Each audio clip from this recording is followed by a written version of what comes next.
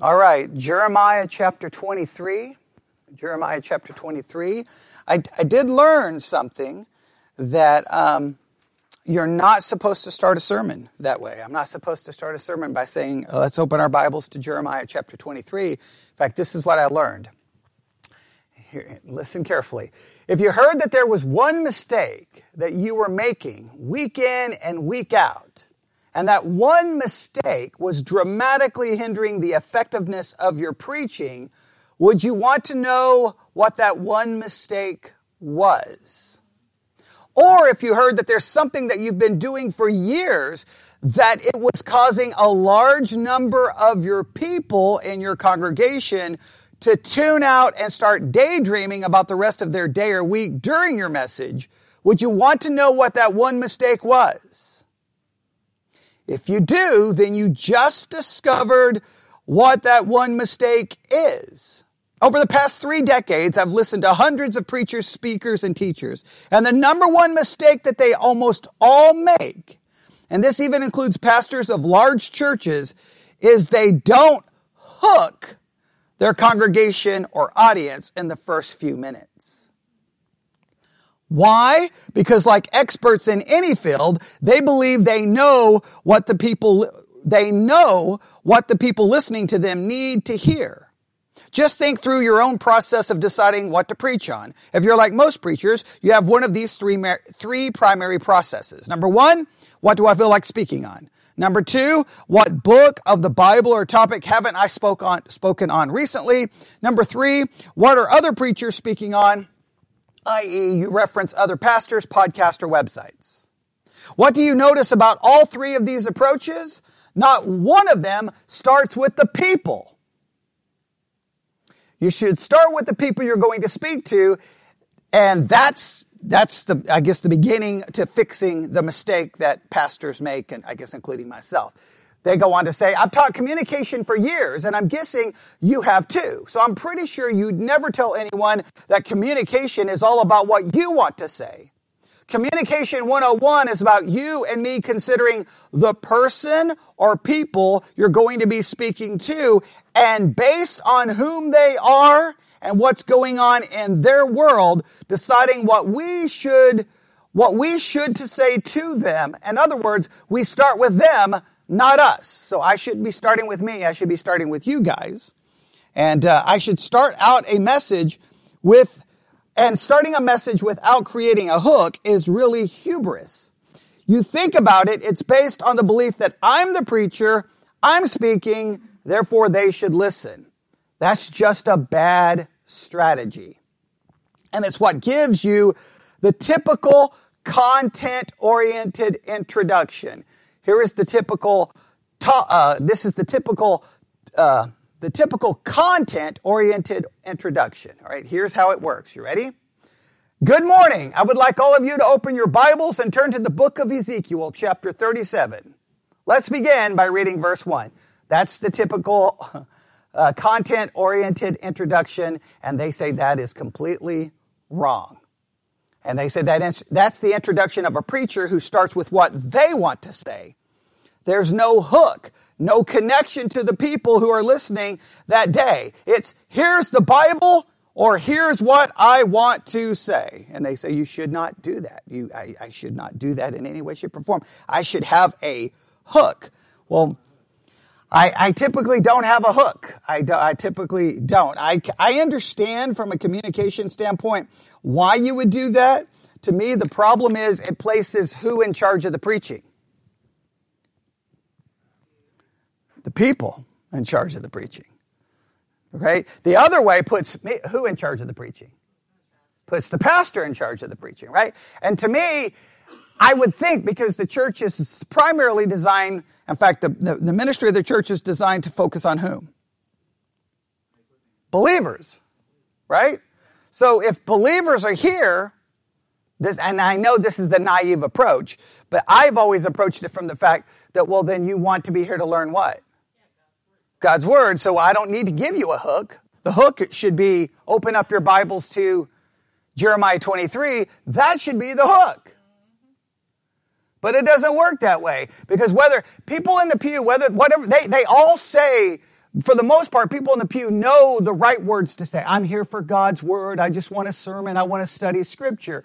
But we all know, because there's too many studies and you can just look at the way it works, the churches that have larger audiences are the pastors who don't follow, open up your Bibles to Jeremiah chapter 37 or Jeremiah 23, right? It's going to be, they're going to have that hook. They're using those communication methods, right? Because those communication methods are tried and true. And guess what? They work on people who are believers and they work on people who aren't believers. Because the people in the pew are just like the people not in the pew. And guess what? The way to get the people in the pew interested is to hook them, give them. You gotta tell stories. You gotta tell illustrations. You gotta make eye contact. You gotta be funny. You gotta use all of these. You gotta use all of those methods.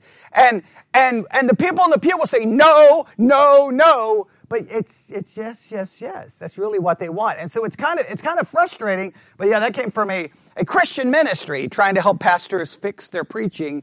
And I was like, well, when I saw that late last night, I was like, well, in the morning, I'll be telling everyone to open up their Bibles and turn to Jeremiah 23. So I guess I need a hook. I need a hook. I don't know what the hook is, right?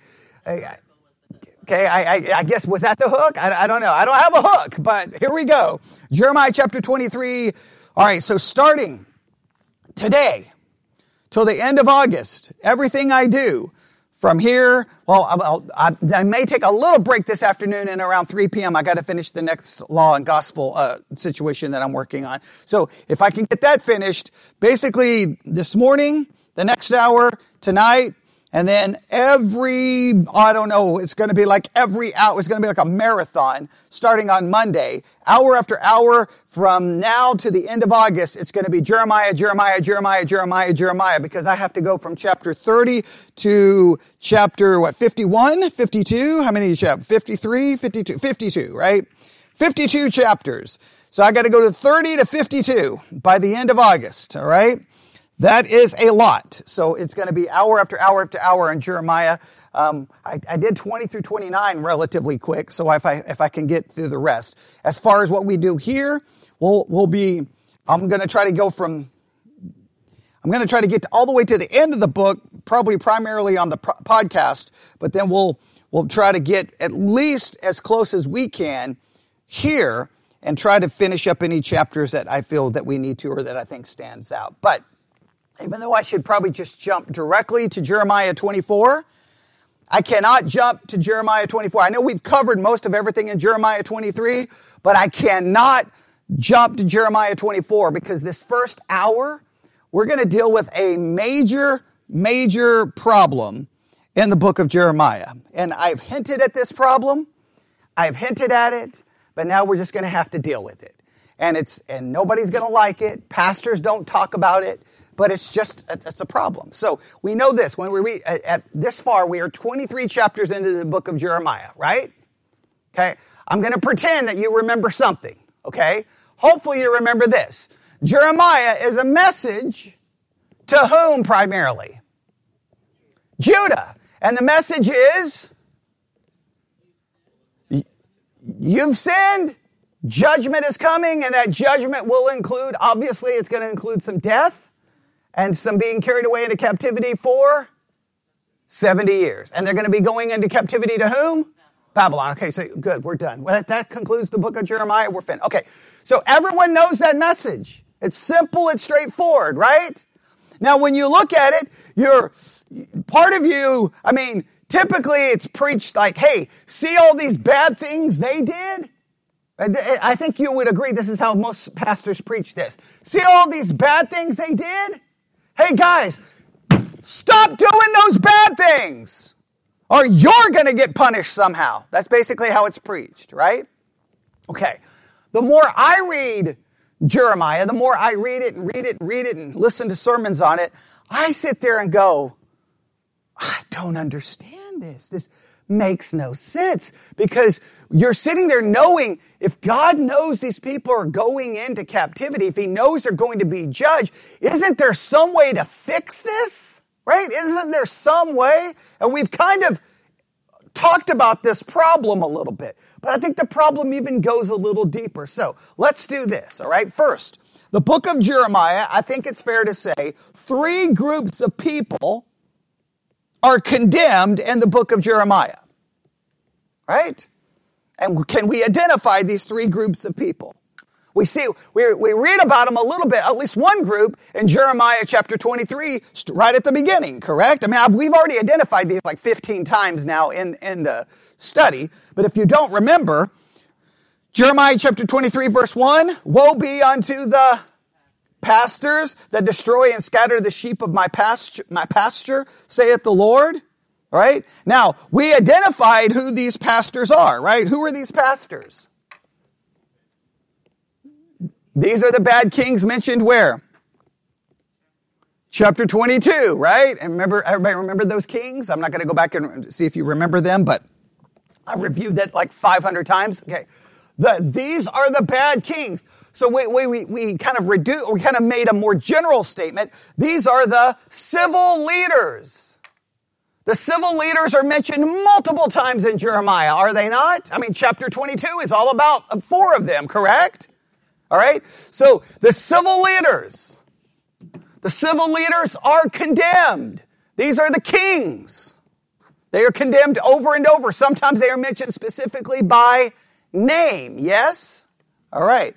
Next, who is the next group of people who are condemned over and over and over in the book of Jeremiah? Right? Well, we see them mentioned right here in the book of Jeremiah, right? Look at Jeremiah 23, starting in verse 9. Mine heart within me is broken because of the prophets. We have the religious leaders. Sometimes they're called prophets. What is another designation given in the book of Jeremiah for them? Priest. The prophets and the priest. So we have the civil leaders. We have the religious leaders. All being condemned. And there is a third group that is condemned.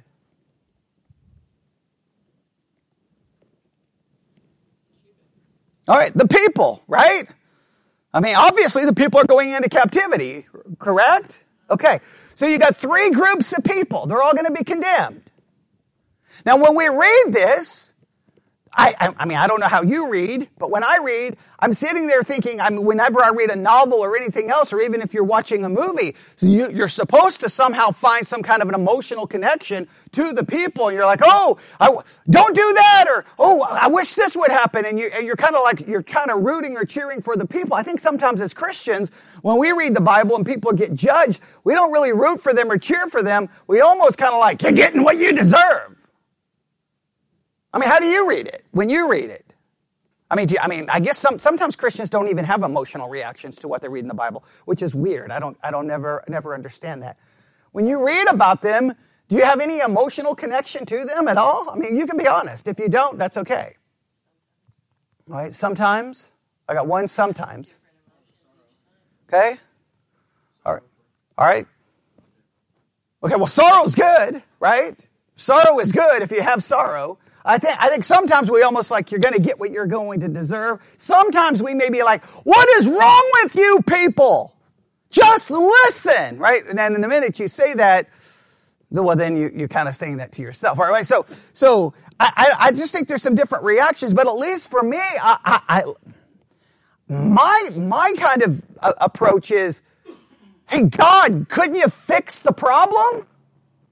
Like, why do people have to die? People are going to die. Children are going to die. People are going to suffer. Like, we're not talking just some generic group. These are human beings who are about to suffer. And you're kind of like, well, God, could you fix the situation? So, but these 3 groups are going to be judged. Now, all 3 groups are condemned for their sin, for their idolatry, for their rebellion. And I think we can see over and over, they're also being condemned because they reject the message of Jeremiah, right? Now that transitions into then a very important question. How did God speak to Jeremiah?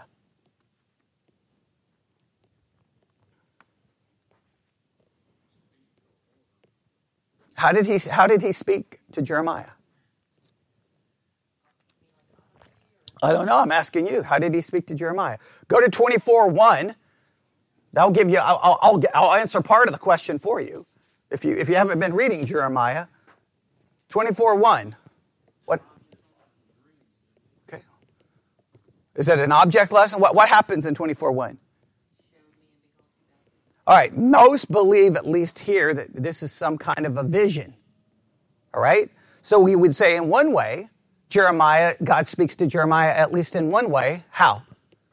A vision. And we've seen this in other places. He does use object lessons, but he shows him these object lessons. Now, sometimes we think that he's like literally showing him a physical object, right? Other times you're like, well, that doesn't seem to make that. It sounds like a physical object. So we think there's at least a possibility that visions are occurring. Jeremiah is giving very specific visions, all right? What are some other ways do you think God is speaking to Jeremiah? I mean, you got the book open. You can just go look at any passage anywhere where it talks about the word coming to Jeremiah. You can. Okay, all right. Someone said audibly. Does everyone agree that there's a high probability that God spoke audibly? Because he seems to quote God directly, does he not? All right, so there's a possible audible revelation. So there's a visual revelation. There's an audible revelation. And then we can at least entertain the idea that then maybe God just put the words into the mind of Jeremiah, but Jeremiah knew without a doubt that it was the words of God. All right? So we'll say, well, I don't know how we'll say this. Visual and audible, and we'll say some kind of an internal way. Okay? Some kind of internal way. 3 ways. Now, the minute you see how God reveals things to Jeremiah, what good question should any reasonable Bible student ask themselves?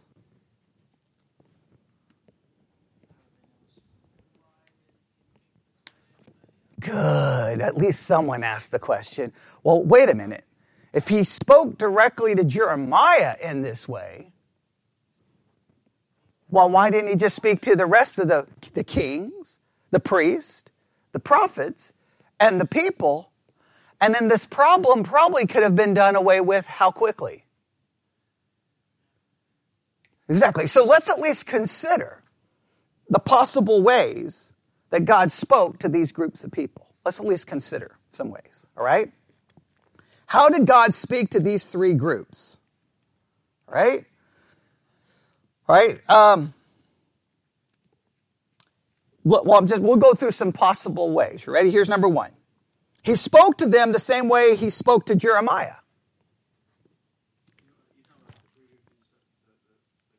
Yeah, right. Yeah. Okay, let me make sure I'm clear on this, right? If God spoke to Jeremiah on what 3 ways? Visions, audible, and possibly some kind of internally. Why didn't he speak to the people the exact same way? Now, when I say the people, what 3 groups of people have we identified? The kings, okay, the religious leaders, and the people. If he would have spoken to them the exact same way he spoke to Jeremiah, what would be the basic assumption that you would draw as a Bible student?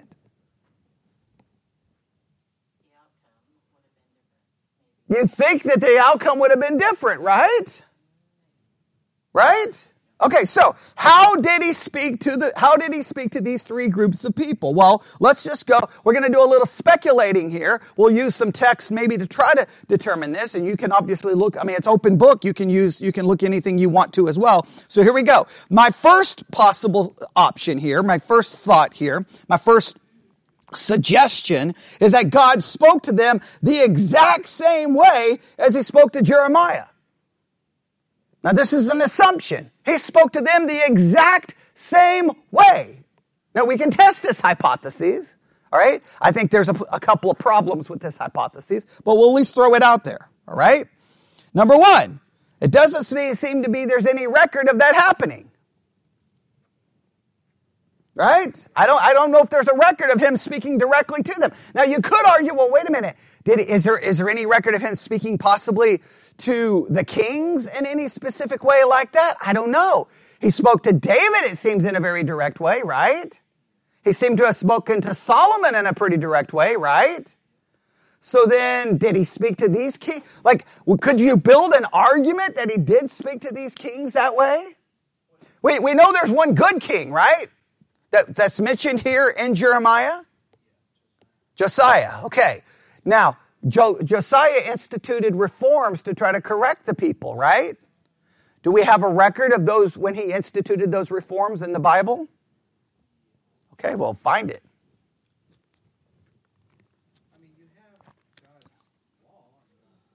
Well, we're going to start with the first one. We'll go through all the options, but the first option is he spoke to them exactly like he spoke to Jeremiah. So find where Josiah instituted the reforms and what motivated those reforms. Does it say God spoke to him? Does it say God talked to him? Does it say God showed him? Does it offer any of the same ways that he spoke to Jeremiah? I think this is a very important concept here.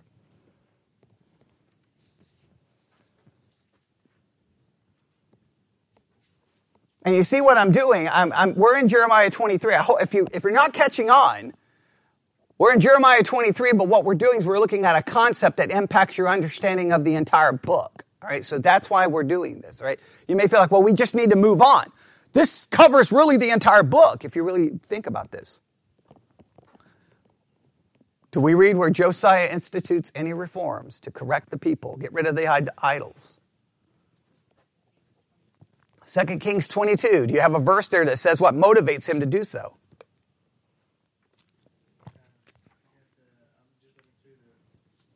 Okay, right.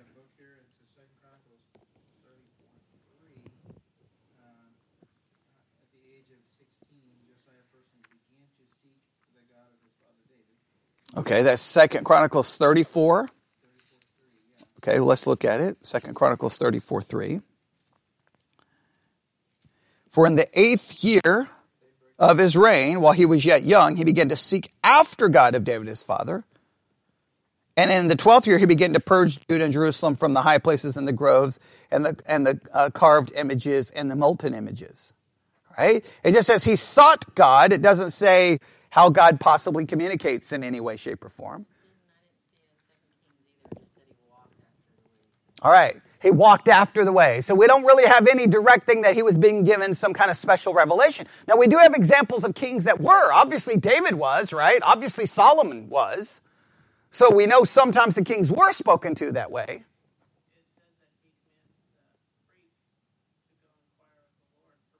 All right, he asked the priest to go inquire of God. So meaning, that would seem to imply that God was then not speaking what? Directly to Josiah, okay?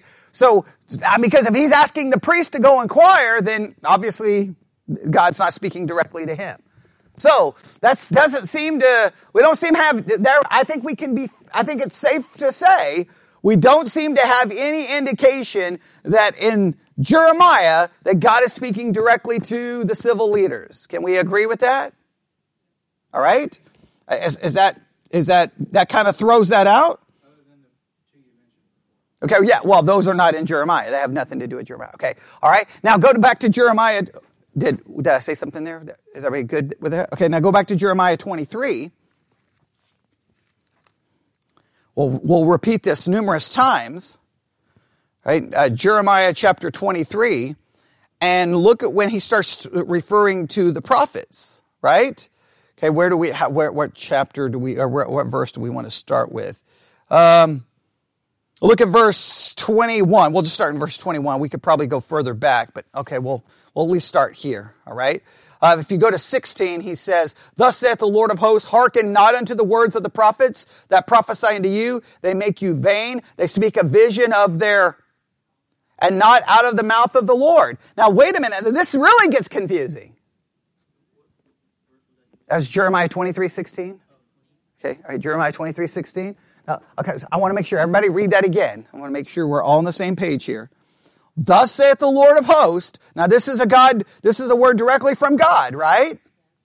Hearken not unto the words of the prophets that prophesy unto you. They make you vain. They speak vision of their own heart and not out of the mouth of the Lord. Now this gets really perplexing.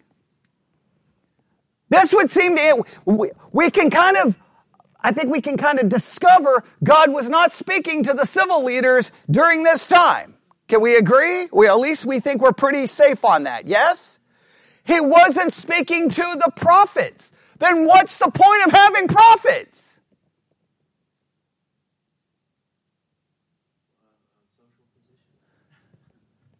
But I'm just saying God can fix that. If he's not going to speak to the prophets, then how are you going to fix the problem? Well, I mean, for the priest it does, right. Well, they were supposed to be carrying on, but I'm just saying in this case, in this situation, I want to make sure everybody understands the problem, okay? I know our Christian minds sometimes have a hard time seeing problems in the text. Is God upset with them? Yes. All right. There's two groups that speak to the people, right? You have civil leaders. The civil leaders are literally making the laws. We know it in the Old Testament. What can the civil leaders fix the idolatry problem? Yeah, well, they can fix the idolatry problem. They can outlaw it, ban it, and burn all of them down and destroy it, right? It doesn't fix it from the heart, but they can at least because Josiah is seen as a king that was doing what? The right thing, right? The Bible says he did the right thing, yes? All right, so these kings could be instituting reform to at least do what? Restrain the evil and possibly follow God. In many cases, these kings are trying to do what? Not go after God. They're trying to make alliances with other nations they're not supposed to. God could speak to them directly and stop this. Does God speak to the kings? No. No, the next group are supposed to be speaking to the people on behalf of God. And they are the prophets. And right here in Jeremiah 23, we find out that they are speaking, but who is not speaking to them? That is... Does not everyone understand that? Does that not bother anybody else? So this is where I never understand the Christian world. Because most Christians are like, I don't see a problem. I see... That makes my brain melt. Speak to the kings, speak to the prophets, and you have a high probability of doing what? Of avoiding people having to die. Okay, that's a problem to me. I know maybe in church that we have no problem. Well, hey, no big deal. People die, it's not my problem. I have a problem here.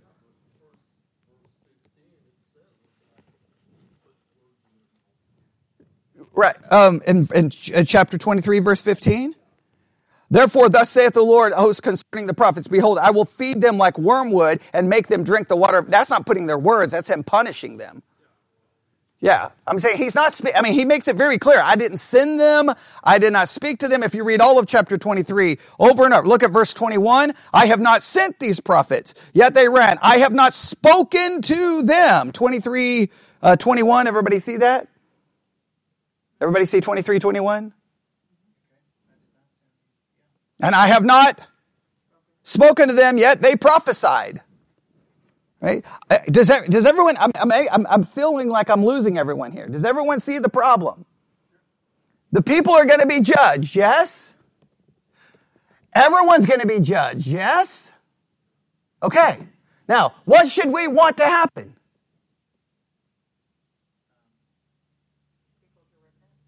We don't want the people to be judged. If you're reading this, like if you read the book like you read any book, should you not be like, oh man, there's got to be some way these people can be spared. There's got to be some way these people can be saved. Have we not read how bad it's going to be?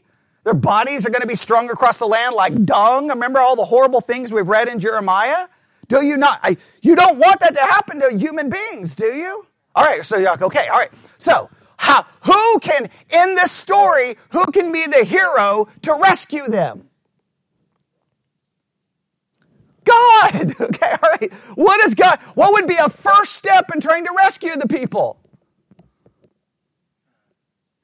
Speak to them. Okay, right? So who can he speak to first?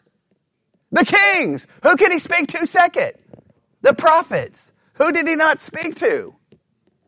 Neither. All right? So the first possible is he spoke to them, but they would not listen. That does not seem to be happening, right? Well, hang on. We got to go through each one. Right? So there's no record of that happening, correct? All right. In fact, the text actually seems to argue against this. Agreed? All right. And the second problem with this is, if God was speaking to them the same way he was speaking to Jeremiah, then why send Jeremiah to them? Agreed? So can we take the first possible option, that God spoke to the people the same way he spoke to Jeremiah? Can we say that hypothesis fails? All right, are we in agreement there? All right, now, once that hypothesis fails, you should feel the weight of that. I know in church you're not supposed to feel the weight of it. In church you're just supposed to go, oh, well, no big deal. Who cares? People die. I don't know how Christians can be so cold and heartless, but you should be like, that makes no sense. But you're not supposed to say that because in church everything's supposed to make, God can kill anybody. We're just supposed to be like, that's good. Okay, I don't know why we do that because regular people who read this are going to have questions, right? Sometimes it's what blows my mind. Christians read the Bible and their reaction to it is different than any other normal person reading a book. Right? If we were to read a book of another religion, we would be like, your God is messed up. Your God. We would criticize it, would we not? But when it's the Bible, what do? We're not even supposed to ask these questions in church. But we have to. If we're going to understand the book of Jeremiah, I want to make sure you understand, this is an overarching problem that starts where? Okay, well, for the book of Jeremiah, it starts in Jeremiah chapter 1 and it goes all the way to the end. I want you to see this problem because it's important to understanding the entire book. All right? So hypothesis number 1, or the first possible way God was speaking to these groups, is he spoke to them the same way he did Jeremiah. And what can we say for this possible option? It's not true. It's not true. There's no way. Right? There doesn't seem to be any indication he was speaking to them the exact same way. And even if you can find one person or two people, clearly it's not the norm. And even if he was speaking to all the people this way, then the ultimate question is, why is he sending Jeremiah to them in the first place? All right, so that's good. Number 2. All right, here is a second possible option. This one is much more probable, and this one may help us a little bit philosophically. This may help us a little bit. All right, he had and is speaking to the civil leaders, the prophets, the priests, and the people through the past revelation. Through the past revelation. And that past revelation will put the past revelation in 3 groups or 3 categories. All right? The past revelation, 3 categories of the past revelation. You ready? The 10 Commandments. Now, we would agree that by the time of Jeremiah, the people should know the 10 Commandments, right? They were supposed to know them. They were supposed to remember them. They were supposed to post them. I mean, they were supposed to know the 10 Commandments. Agreed? So based off that past revelation, someone grab me a 10 Commandment that would help them with some of their problems that they are currently having in the book of Jeremiah. Okay, yeah, just open up Exodus 20 and find the verse. Let's just make sure we have a clear, you may want to write this scripture down. Okay, let's just make sure we have it. There's at least 1 or 2 commandments that we can easily go to just right off the bat. That should be at least okay.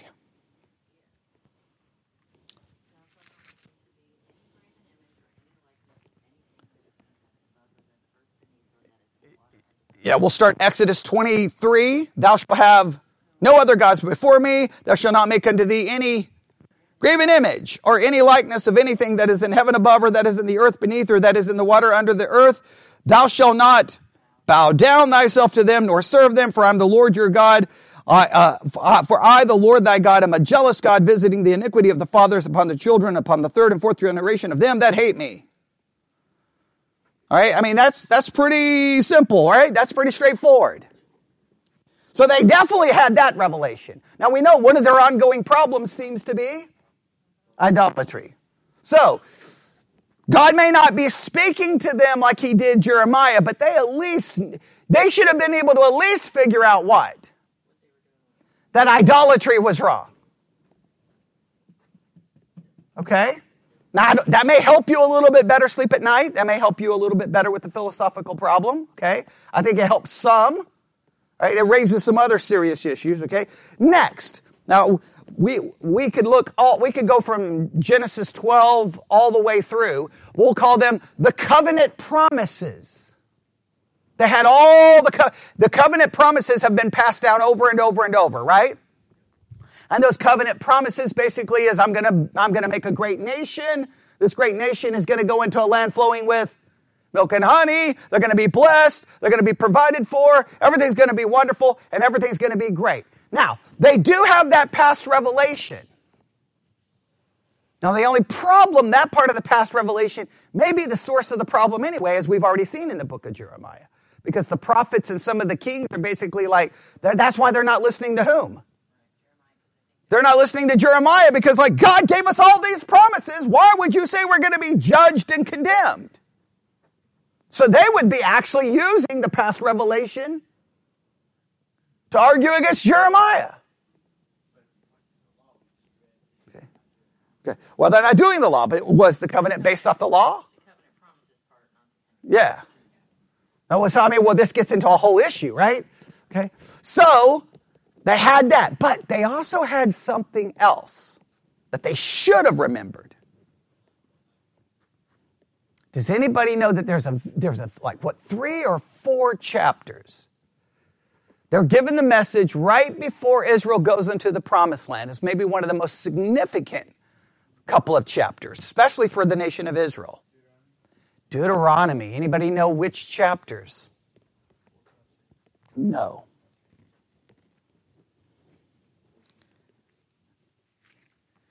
It's the famous chapters that give them a very contrasting possible results of how things are going to go for them.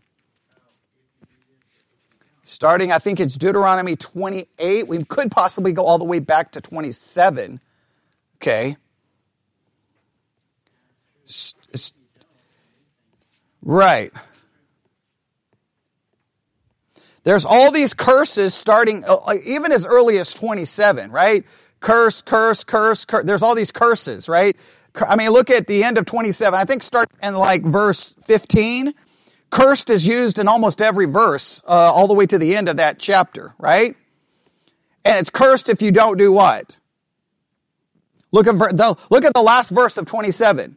Cursed be that confirmeth not all the words of this law to do them, and all the people shall say amen. So in other words, you're cursed unless they do what? Obey every law perfectly. Oh, now immediately they should have already realized we are in trouble. Now they don't understand it yet, right?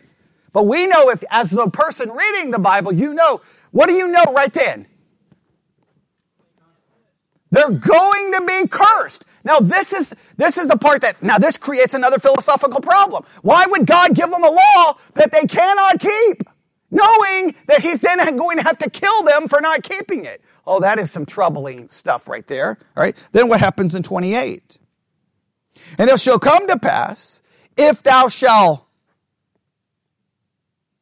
chapter 28, verse 1, and it shall come to pass, if thou shalt hearken diligently unto the voice of the Lord thy God to observe and do all his commandments which I command thee this day, that the Lord thy God will set thee on high above all the nations of the earth.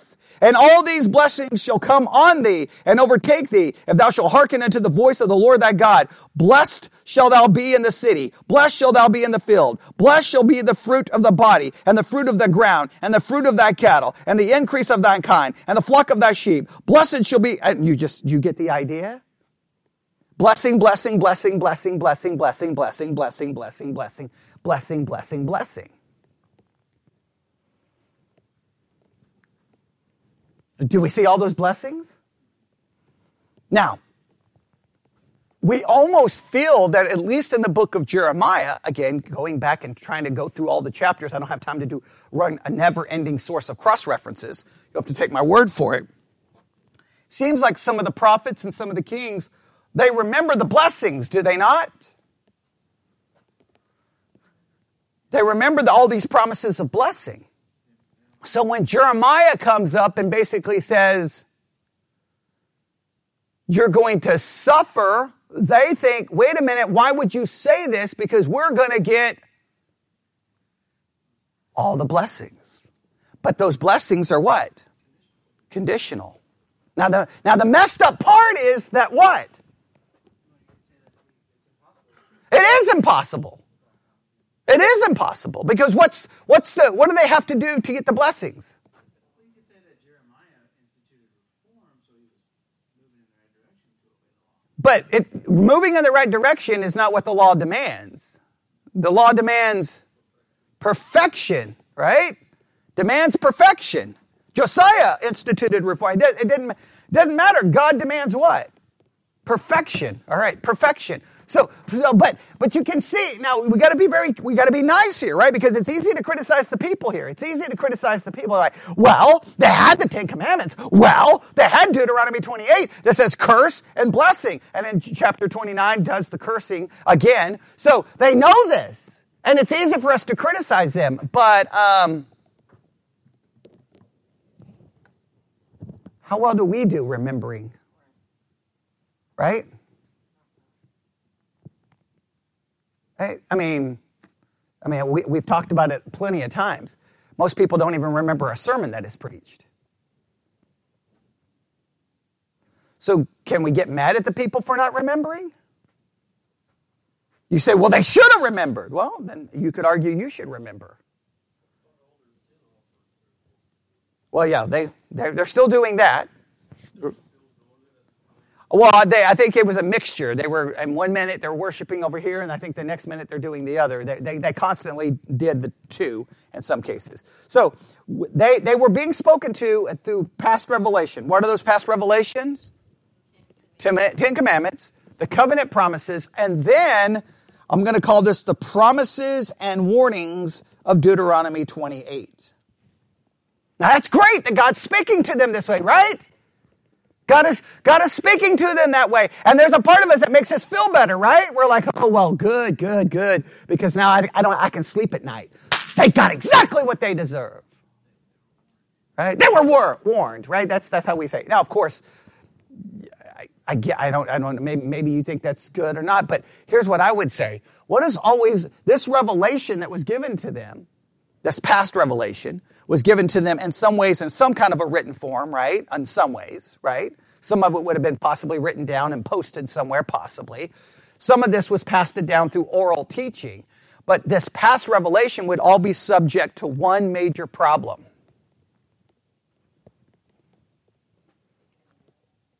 Well, they can't do it. Okay, that's just the overall, like that's the philosophical problem that you can never escape from. God gives them a law that they can't keep and then kills them for not keeping it. That is some, I will never understand that in a million years. That is the most, you could say that's the most twist. Like if you're ever going to criticize another religion, you better be very careful.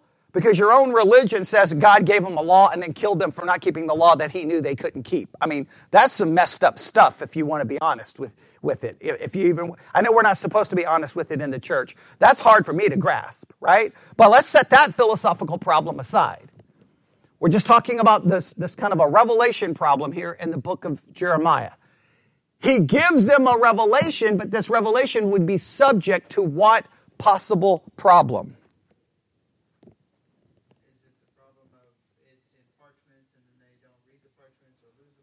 No, I'm saying they even if they know it, even if they have it. No, starts with an M. M-I-S. No. M-I-S-I-N. Misinterpretation. Remember, I've tried to point this out. We've already pointed it out earlier in Jeremiah, right? What do they do when Jeremiah tries to give them the revelation? What do they constantly tell Jeremiah? We're okay. We'll get the blessings. They're literally using the past revelation as an argument against Jeremiah. Meaning they're doing what? Misinterpreting it. You've got to understand that is a problem, right? Having past revelation is, look, do we not have revelation here? Right here in the Bible? What's the problem? Okay, well, not only misinterpretation, is there agreement on it? Okay, if there's not agreement on it, do you think there was an agreement on the revelation of the past? Okay. No, I hope you don't think that there was an agreement. Obviously, there was an agreement because the people in Jeremiah's day were using the past revelation to do what? Argue against Jeremiah. It was an argument of interpretation. That's how they were seeing it. Does that make sense? All right. So the first hypothesis is that he spoke to them in the same way as he spoke to Jeremiah. And the problem with that is no record of it happening. In fact, there's actually record of them clearly not speaking to them. And why would he send Jeremiah? The second possible way God was speaking to them is through past revelation. We do agree he was speaking to them through past revelation. That we can agree on, yes? They should have been able to determine at least certain facts. The only problem with the second way of speaking to them is it leads to misinterpretation. Lead to misinterpretation. Could God fix the misinterpretation? How could he have fixed it?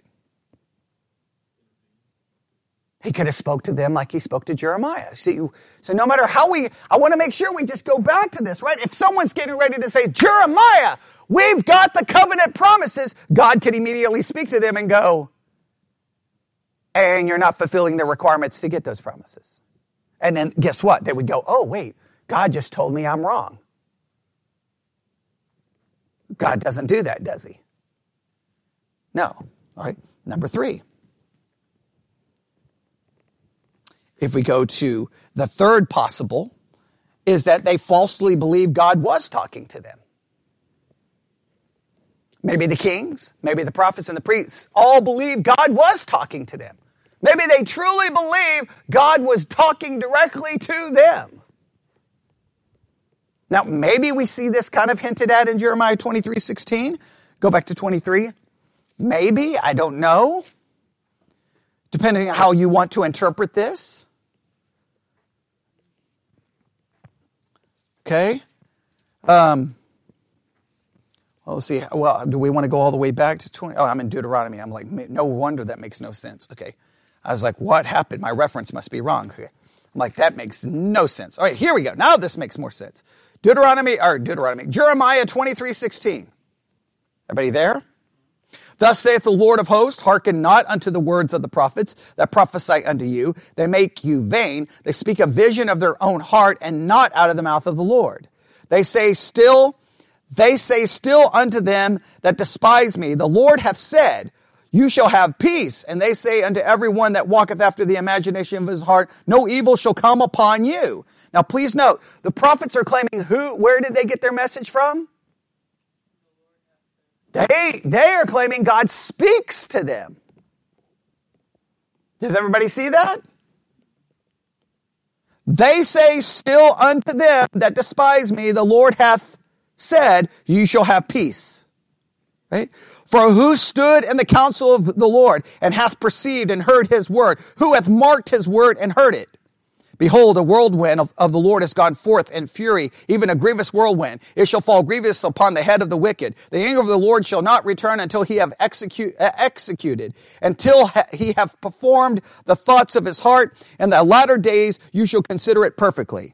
I have not sent these prophets, yet they ran. I have not spoken unto these prophets, yet they prophesied. But if they had stood in my counsel and had caused my people to hear my words, then they should have turned them from their evil ways and from the evils of their doings. Well, verse 22 is even more disturbing. Because God seemingly to say if they would have spoken the truth, the people would have done what? Turned, and therefore they wouldn't have died. So it creates even another problem.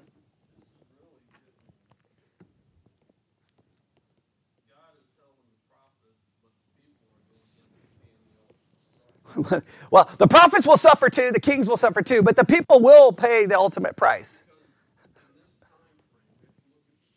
Right. Oh, absolutely.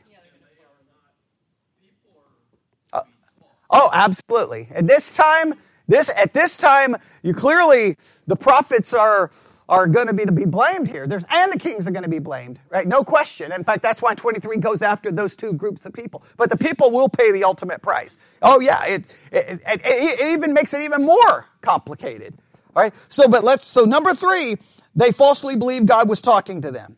So I think you may have some indication that they really thought God was talking to them. Now, what's the question then we have to ask? Why did they think God was talking to them?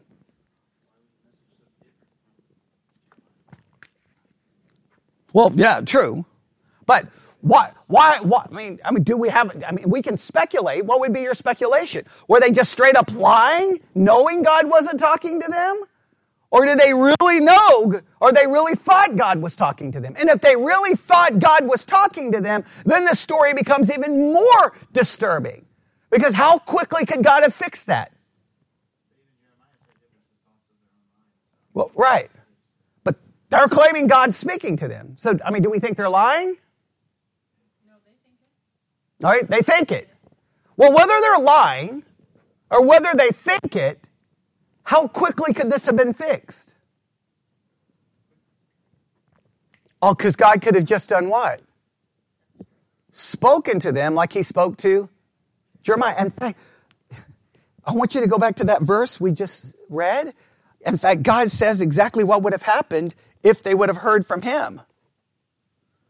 23:22. But if they had stood in my counsel and had caused my people to hear my words, then they should have turned them from the evil way and from the evil of their doings. God knows that if the prophets would have had the right words, then the people would have repented. Therefore, guess what? No one would have had to die. I don't know about you, that should bother you tremendously. All right? We got one more because our time is running out. Here we go. All right, so number one, our first hypothesis is he spoke to everyone just like he did Jeremiah. We've got major issues with that and it falls apart. Agreed? Number two, they had past revelation, which we do agree they had past revelation. We do agree that, right? We do agree. However, it could be misinterpreted, right? Number three, now I do agree, and Robert did bring up a good point. That past revelation, we need to make sure we do understand this. They had past revelation, but it's not like everyone could open up their Bibles and flip to Exodus chapter 20, right? So that revelation, however they, how much they knew or didn't know when it comes to the average people. Between the religious leaders and the civil leaders, they should have known that past revelation to some level, especially the religious leaders, all right? Now, number three, they falsely believed God was talking to them. They falsely believed God was talking to them. Now, I don't know if we have agreement here. It sounds like we may have some disagreement. I don't know if they're just straight lying, or I don't know if they actually think God is talking to them, but we know this. God didn't talk to them. They were wrong, and God could have fixed it in literal seconds. And then number four, he spoke to the kings and to the people through Jeremiah. We all agree that that Jeremiah is sent to give them a message, and we do know that it comes from God. How do we know it comes from God? God tells us. If you're hanging out on a Friday and you got, hey, there's some crazy prophet outside yelling and screaming that we're all going into captivity and we're all going to be judged, how does anyone there know that it's from God? Nobody has any way of knowing it's from God. Well, definitely the kings and the prophets are in all kinds of trouble here. I completely agree in this point in time. But it's sad that the people have to suffer, right? Yeah, I mean, the people pay the price. It's all messed up. I would argue that the past revelation that they were supposed to have believed was coming down from the same people that are now passing down Oh, that's a good point. That even makes it more complicated, right? All that past revelation was handed down by whom? The prophets and the kings. And now those are the very people giving the people the wrong message. Well, right. I'm just saying that this whole thing is a mess. The whole thing is you cannot read the book of Jeremiah. Oh, I'm going to put it this way. Obviously Christians can. But no reasonable thinking, logical person can read the book of Jeremiah and not want to throw up their hands and go, this makes absolutely no sense. Because you're like, well, hey, God sent Jeremiah. Yeah. And they would have been argued that those other prophets and priests were sent by whom? God. In fact, who passed down that past revelation? Stacy just pointed it out. The very religious leaders that now they're not supposed to listen to. Well, if you're not supposed to listen to them now, why were you listening to them in the past to get the past revelation? So all of a sudden now, all the religious leaders can't be trusted, and just some nobody just shows up out of the blue and starts telling everyone, you're all wrong. The kings are wrong. The religious leaders are wrong. Everyone is wrong, but whom? Me!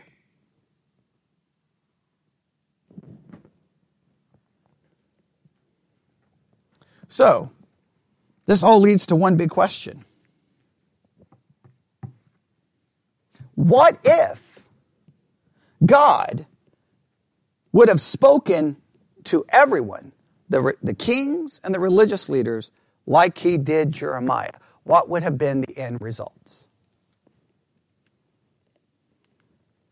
Well, I don't know. Are we sure we don't know? Are we sure?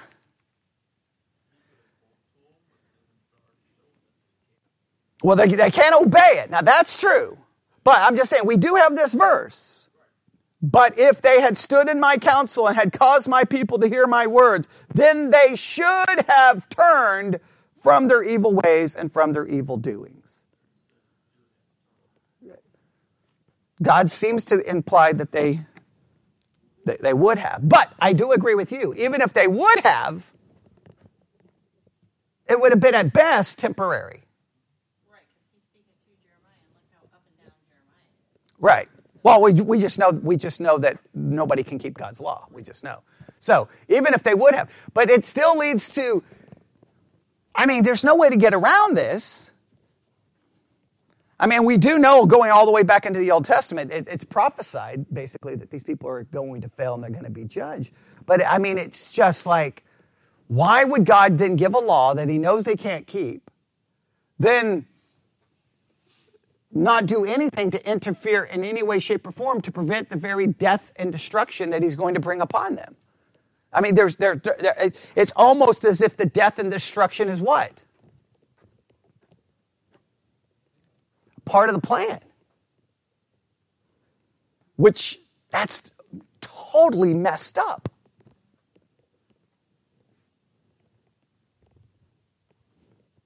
Because that means these people had no hope. There was no chance for anything.